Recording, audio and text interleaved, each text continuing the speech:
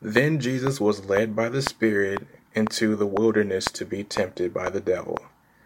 After fasting 40 days and 40 nights, he was hungry. The tempter came to him and said, "If you are the Son of God, tell these stones to become bread." Jesus answered, "It is written, people do not live on bread alone, but on every word that comes from the mouth of God." Then the devil took him to the holy city and had him stand on the highest point of the temple. "If you are the Son of God," he said, "throw yourself down, for it is written, He will command His angels concerning you, and they will lift you up in their hands, so that you will not strike your foot against a stone." Jesus answered him, "It is also written, Do not put the Lord your God to the test." Again, the devil took him to a very high mountain and showed him all the kingdoms of the world in their splendor. "All this I will give you," he said, "if you will bow down and worship me." Jesus said to him, "Away from me, Satan, for it is written, Worship the Lord your God and serve him only." Then the devil left him, and angels came and attended him. Think about something you love doing a lot, your favorite hobby. Maybe it's disc golfing, biking, maybe it's playing Rocket League or Animal Crossing. That's the biggest thing right now with the pandemic. I don't have a Switch, so I can't play. Or you can think about your favorite place to go to eat. Maybe it's Chick-fil-A or Starbucks or Gus's Fried Chicken or Moe's or whatever. There's places to go in Memphis, a lot of things to go when you do, a lot of places to eat. And so think about those things. Could you give those things up for 24 hours? What about a week? How about 40 days? That's a long time to give it something up. But would you do it for the glory of God? That's the question I'm going to pose to you today. We're going through our series on summer conditioning. We're talking about fasting this week. And so, for me, I grew up in the Catholic Church, and fasting for me was nothing more than you take the 40 days of Lent and you give up pop, chips, food, caffeine, just one thing. And 40 days you don't eat that, and you are supposed to pray more, and that's what I was really taught. You didn't fast for anything particular, you just fasted one item and say, God, help me to be a better Catholic or a Christian or whatever. But Sundays during the Lenten season was our cheat day, and so like on Sundays you could have that cup of coffee, that bag of chips, that cookie, or that Chick-fil-A shake, whatever you wanted. And Fridays during Lenten season, we go to the Catholic Church cafeteria, and we would get the fish fry because you couldn't eat meat, so you'd get fried shrimp, fried fish, mac and cheese, cheese pizza, those kind of things. And that's all I knew about fasting. That's all my entire understanding of fasting, and no more, no less. So when I got to Chi Alpha, I joined Chi Alpha in college at Wright State. A couple years in, I started taking my fasting more seriously. So I would fast, a meal, a day, 2 or even 3 days here and there throughout my time in college. But I still didn't understand what fasting was. I would fast for a spouse. I'd fast for a car. I'd fast for all these material possessions, good grades that I wanted more than anything else.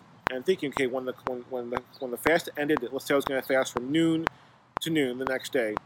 At 12:01, I'd be like, okay, guys, 12:01.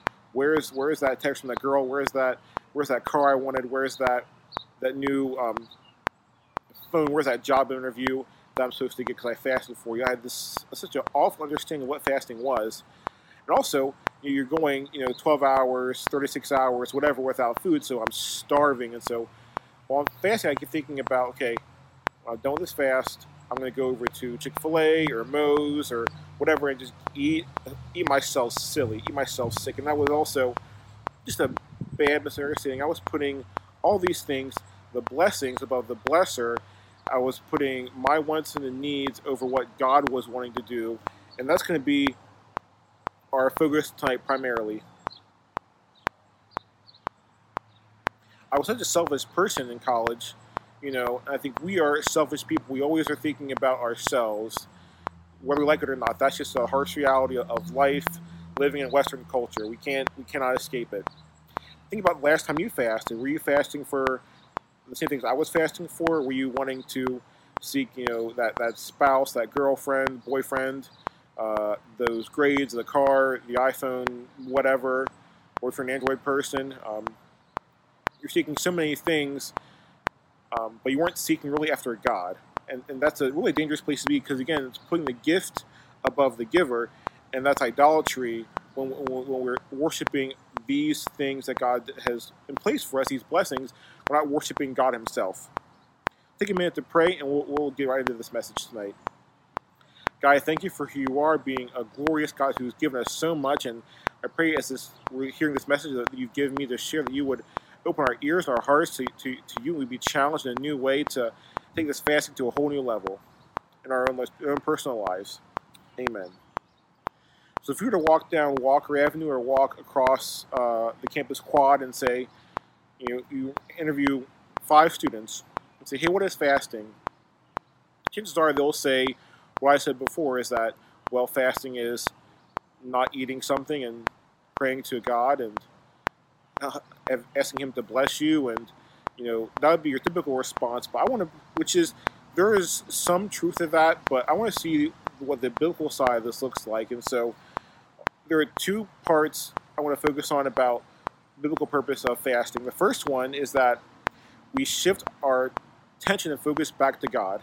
So many times when we do our binto time or our devotional time, God gets 45 minutes to an hour, which isn't bad.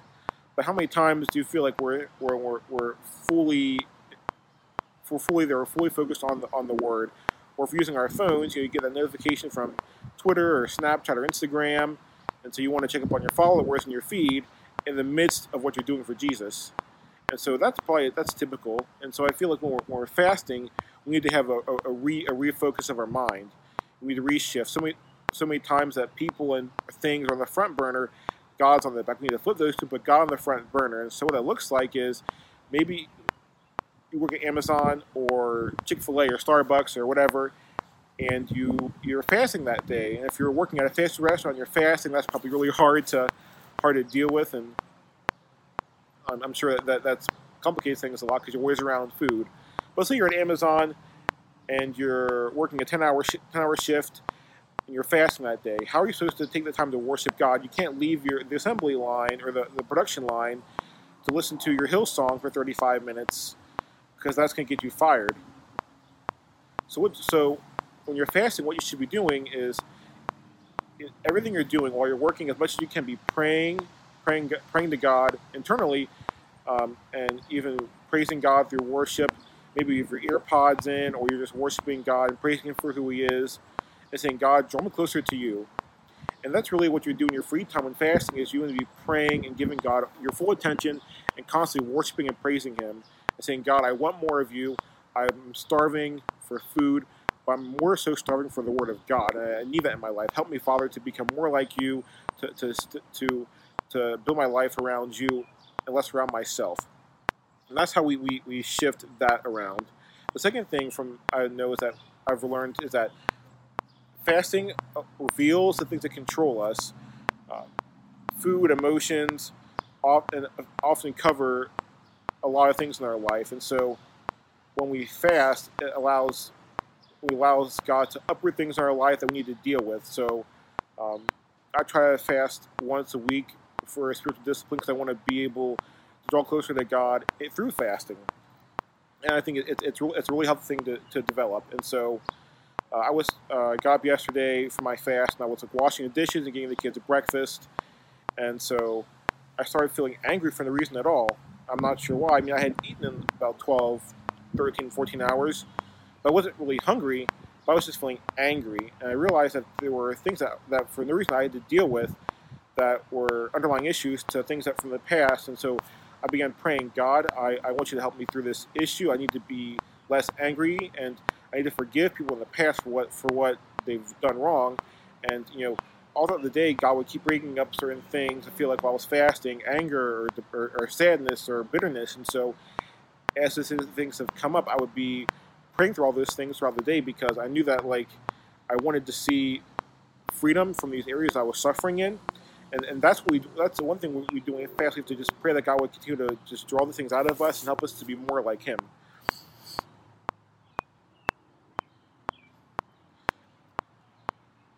When you look at the Bible, would you say that commandment is fasting is a commandment?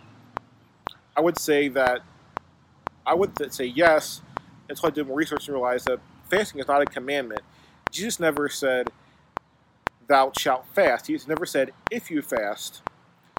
In the Bible, Matthew 6:16, 18, Sermon on the Mount, Jesus talking about when we fast. That's the very first few words of the verse.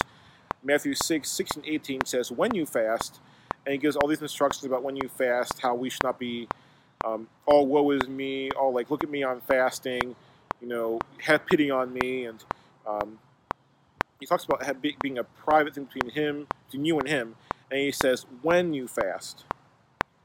Jesus modeled fasting for us in Matthew 4, verses 1 to 11. This is when he's in the desert and he's fasting 40 days before his ministry, but takes off, in a couple weeks, and so he spends 40 days fasting. During that time, he's tempted by Satan. He promises him all these crazy things. He says, "If you just give in to me, I'll give you all this." And that happens so often when we're fasting. We get tempted by the enemy to do all sorts of things, and we need to be strong in the Lord during those times. And so, fasting for Jesus was a Holy Spirit prompting. And so, when we fast, it's not required that's Holy Spirit prompting. Because my reason I started fasting wasn't from the Holy Spirit. It's like I just knew I wanted to start having this discipline. So you can fast without the prompting of the Holy Spirit, but if He prompts you, you want to honor that and fast as He gives you direction. So, like I said before, that prior to the start of the ministry of Jesus, when He started fasting, and so He knew He was about to have a lot of trials in His ministry. He knew He was going to be killed on the cross for our sins, and so we knew that it's important that he took time to fast and pray before that. And so, but also just to give an idea of like how in the Bible there's other stories. 2 Chronicles 20 verses 1 through 4, King Jehoshaphat had called a fast for the nation of Judea because they're about to be invaded, and so he said, "There's a decree, all Judea, we're going to fast as a nation." And so your pastor could call a church-wide fast. Matt could call a fast if he wanted to. And so, not to say there are reasons why, we don't fast. Sometimes if the pastor calls a church-wide fast, maybe you can't because you have a medical condition where you can't eat, or there are certain reasons why you don't fast. Maybe, so when Natalie was pregnant, she could not fast the way that we would fast normally. And so, for obviously reasons, why you wouldn't fast if someone calls a church-wide fast or a group-wide fast. Just a side thought, even if someone were to call a church-wide fast, we're not always obligated to do that. But it's in good faith that we try to pursue the fast in those times because we want to be in support of the church or the ministry. And so, again, there's a couple things to think about when you're thinking when those situations come up. Constant temptation always was on Jesus' front door when He was fasting. He was hungry. He was 40 days without food. I've done a 3-day fast, and I'm ravenous. 40 days, I can imagine being in the heat and the sun and all the humidity. I'm in my air-conditioned house or my car, and so at least I have a little bit of relief. The heat really does a lot for you when you're hungry and you've eaten a couple of days. You become really angry and all sorts of things. And so I can imagine he was really, really hungry.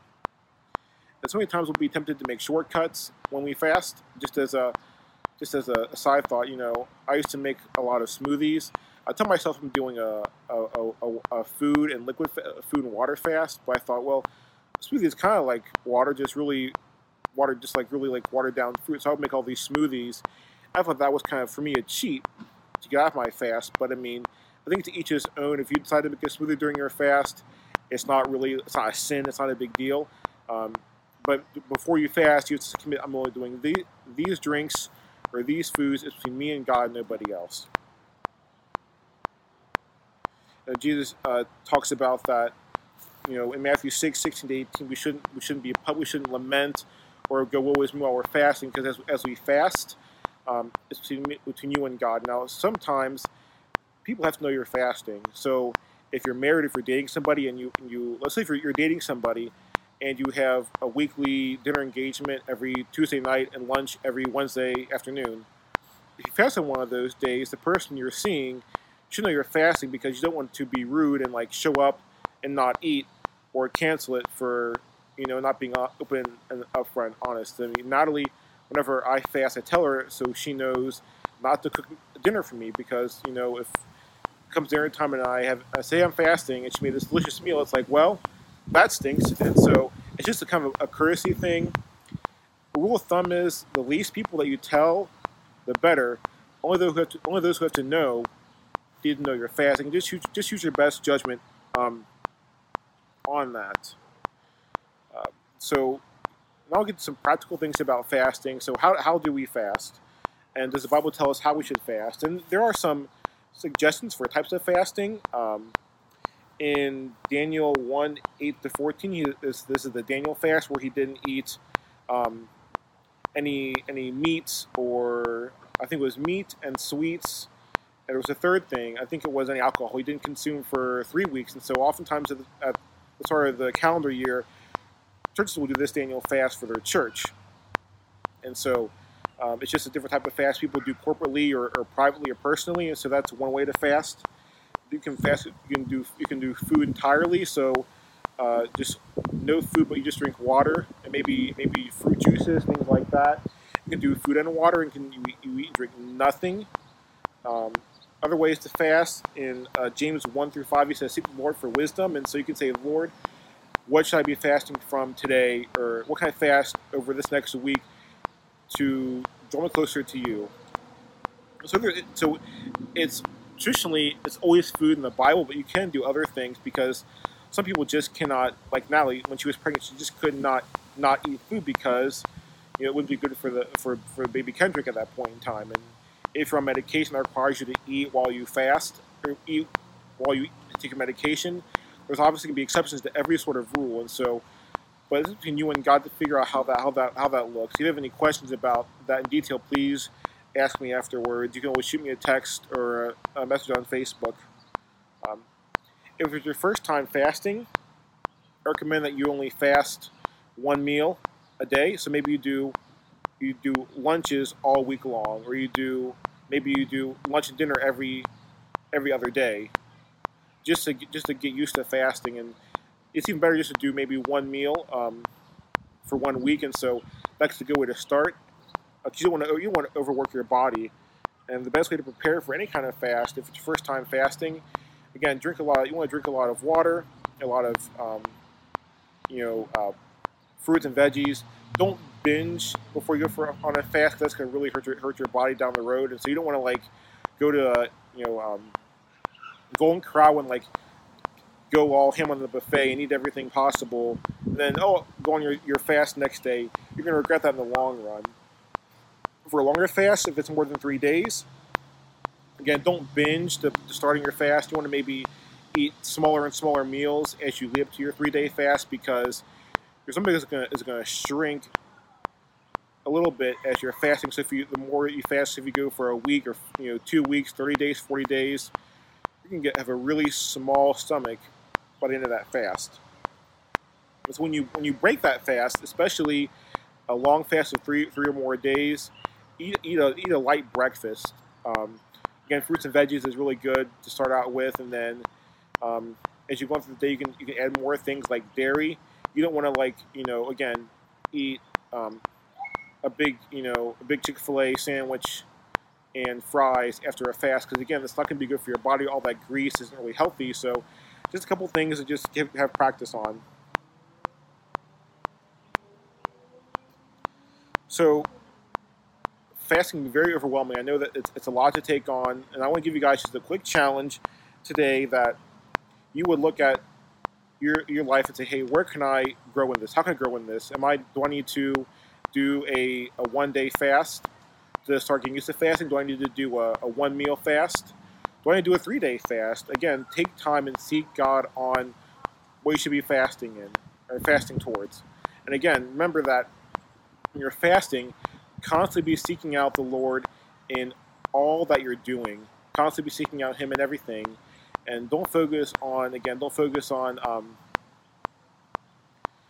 the end goal, because it's all about God. It's not about whether or not God provides what you want to see at the end of the fast. Because He could even say, "Nope, I'm not gonna give it to you," but God still gets all the glory and all that we do.